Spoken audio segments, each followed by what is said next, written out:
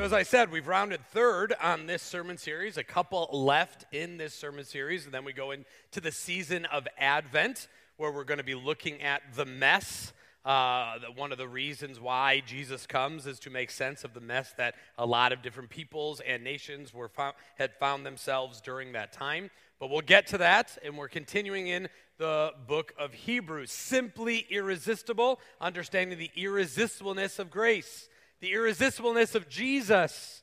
Yet there are times we tend to resist that. And what kind of kingdom, what kind of Christianity, what kind of Jesus are you perpetuating in your worlds, in your families, in your schools, in your jobs? Are people looking at that and going, no, that's easy to resist, I want no part of that? Or are they looking at that going, something is different? And so we start a very kind of well-known chapter, Hebrews 11. The heading of my Bible, and we use the English Standard Version, is by faith. This is all about faith. And I love, and again, Brad, when you and I were emailing back and forth on what Sunday would work, though I do plan my sermon series out, we can never, sync up all of the beauty of the differences and the different things we're going to learn on a Sunday morning. And to be able to say thank you to a missionary of almost 30 years, missionaries cannot do what they do without faith. I think you would agree.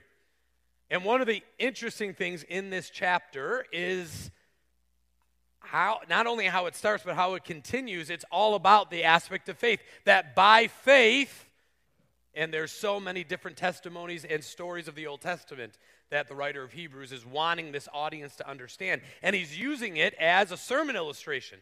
And we're not going to go through all of them, but I encourage you to read them throughout today or this week, that by faith, so-and-so did this. By faith, so-and-so did that. And the thing we know about all those stories, for the most part, they didn't do it well. They fell, they sinned, they made a mess of it.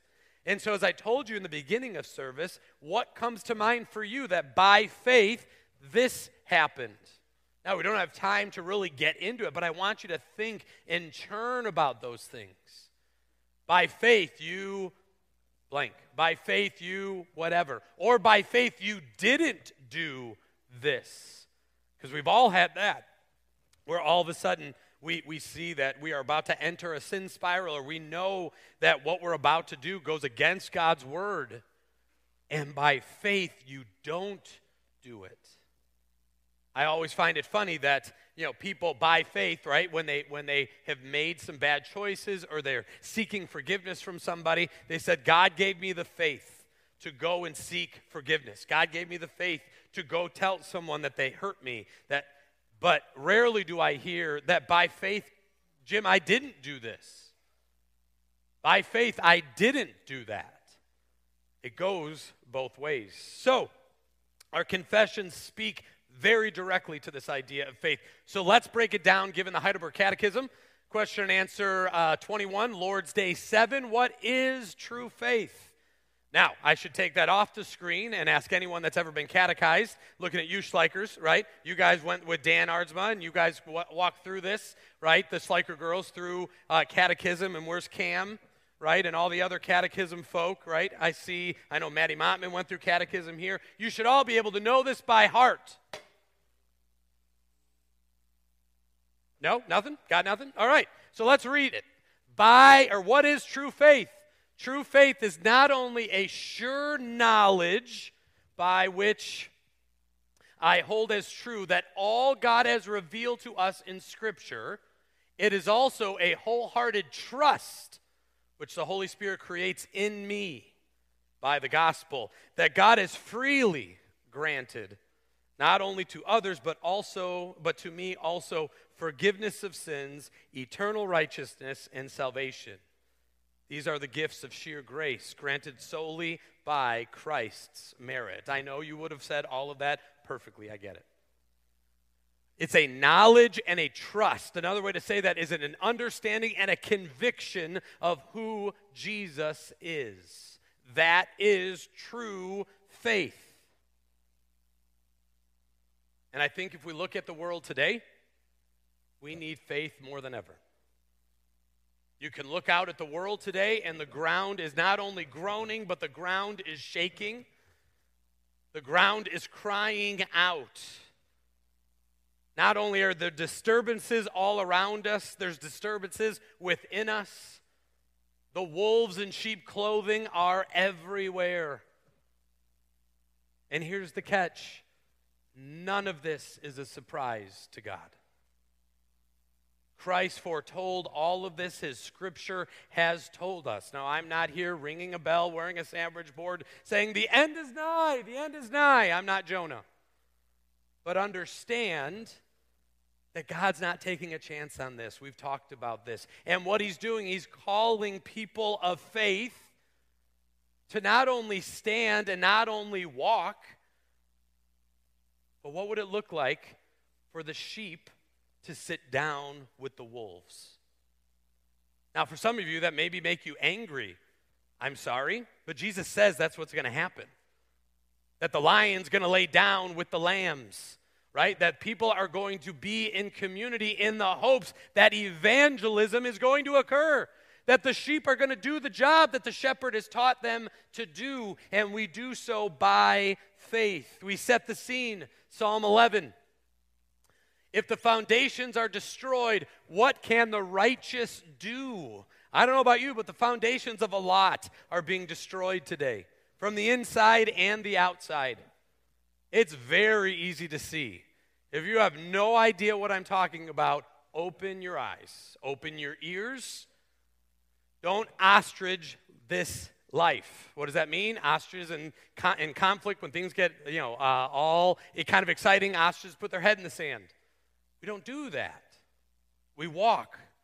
We live. We stand by faith. We are called the righteous because of Christ.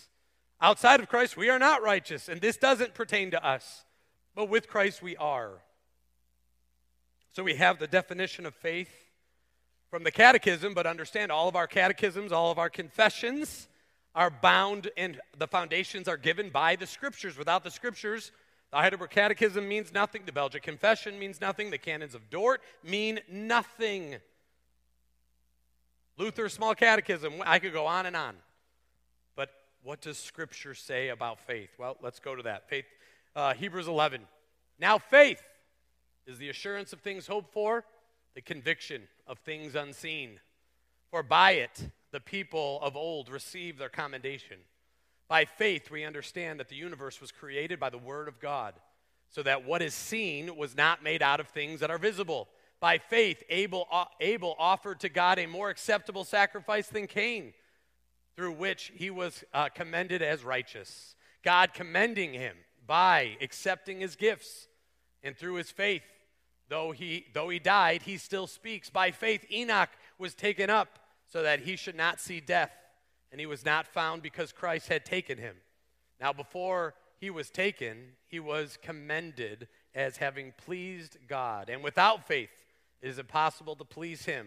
For whoever would draw near to God must believe that he exists and that he rewards those who seek him.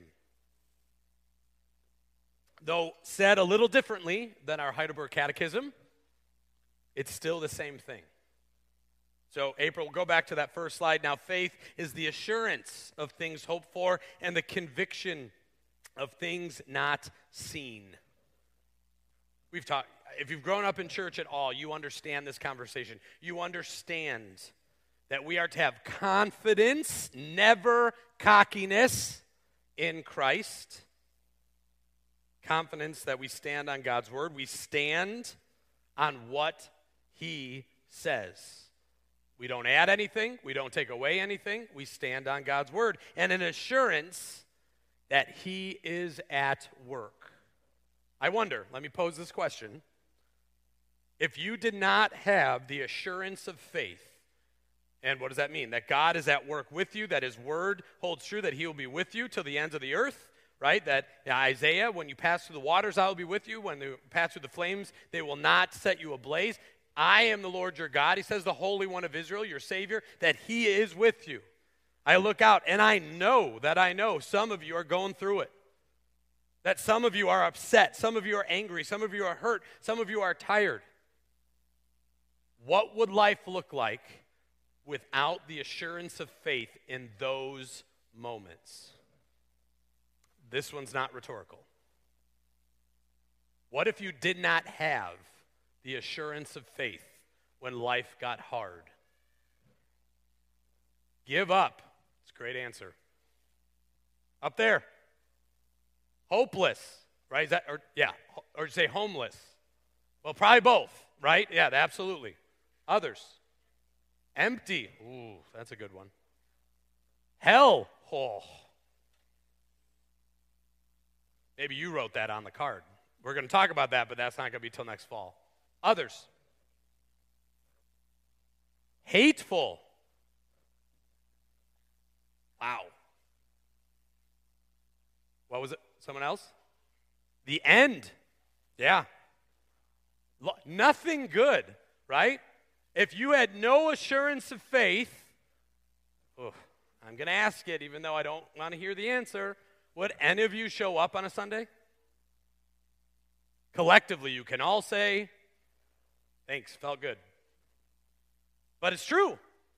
Not that I assure your faith by any means. I did not say that I will be with you always to the very end of the age. That was Christ. That we stand on the promises of Christ because he said it. We believe it. There it is. That we have that assurance of faith, that hope of things to come.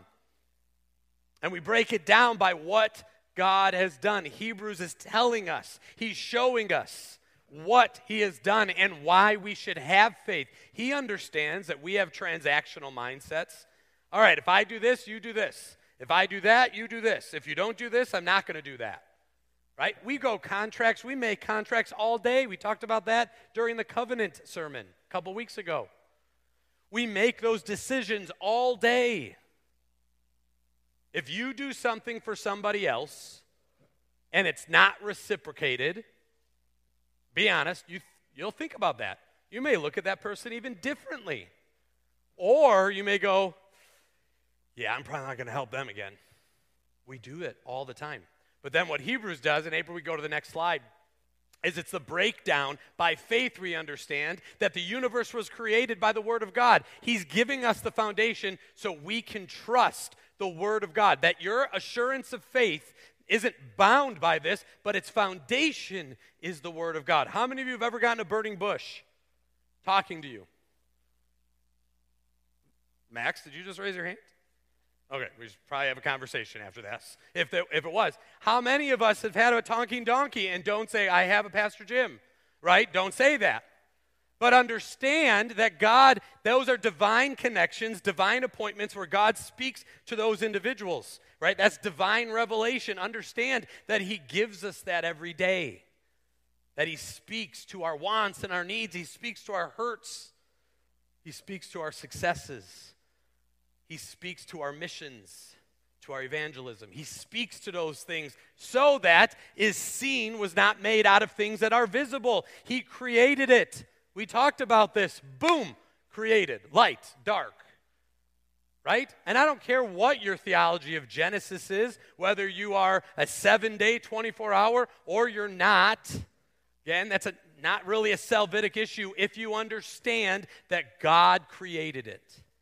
That God sustains it by the Word of God. He is the one that is doing the work. And how we see, if you go through God, the whole Cain and Abel thing, right? Go to the next verse. Each was given the manna of faith. Oh, no, sorry, go back. We're not there yet. But if we continue on with Cain and Abel, like it says when we read 1 through 6, that by faith, one was accepted and one was not. Now, we could dive into why that was, but that's set for another sermon. That understand that by faith we walk. By faith we live out our faith. By faith, my hope is we do that via flesh and blood and not always on the internet. But by faith we work out our faith. That the world will see that. I've said this before, I'll probably say it again. That when life is hard, people will look at you. If you're a person of faith, if you're known as a Christian in your world, and I'm not necessarily talking about your family, but the outside world, if you're a teacher, your classroom, your administration, if you're in business, your boss, and all of those things, right? If you're known as a believer and life gets hard, I guarantee you, People will look at how you respond. Did that happen for you guys? In a country where Christianity is not kind of primary? I guarantee you that Brad and Naomi knew that. They had to live that out, and people were watching. That by faith we do this. By faith we walk. And why? Because he not only created in foundation and given everything, he also gives to us the Holy Spirit to allow us, to give us not only the knowledge, but the conviction of truth that we can walk out the life that God's called us to live. Now go to Corinthians, April, that by the manifestation of the Spirit for the common good. For to one is given through the Spirit the utterance of wisdom, to the other the knowledge according to the same Spirit, to another faith by the same Spirit, to another gifts of healing by one Spirit.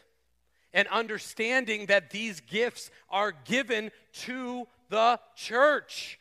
It's given to the people of faith, all of those that have done the spiritual gifts inventory. By faith, you walk in those. For those that have taken it and for those that haven't, you take it, you get a ranking of your gifts, right? It's not gospel truth, it's a ranking of your gifts. Now, I've also had a couple of people not like what they've gotten first off, so they continue to take it, right? Because they want it to say what they want to say. They're doing it wrong. That's not how it works. But we walk in the gifts that God has given, and he's given it to the church. He's given it to build up the body of Christ. He's given you gifts to help your faith. And I see it all the time in churches, right? The 80-20 rule, that 80% of the things are being done by 20% of the people, right? I can't stand that statistic because that's how you get church burnout.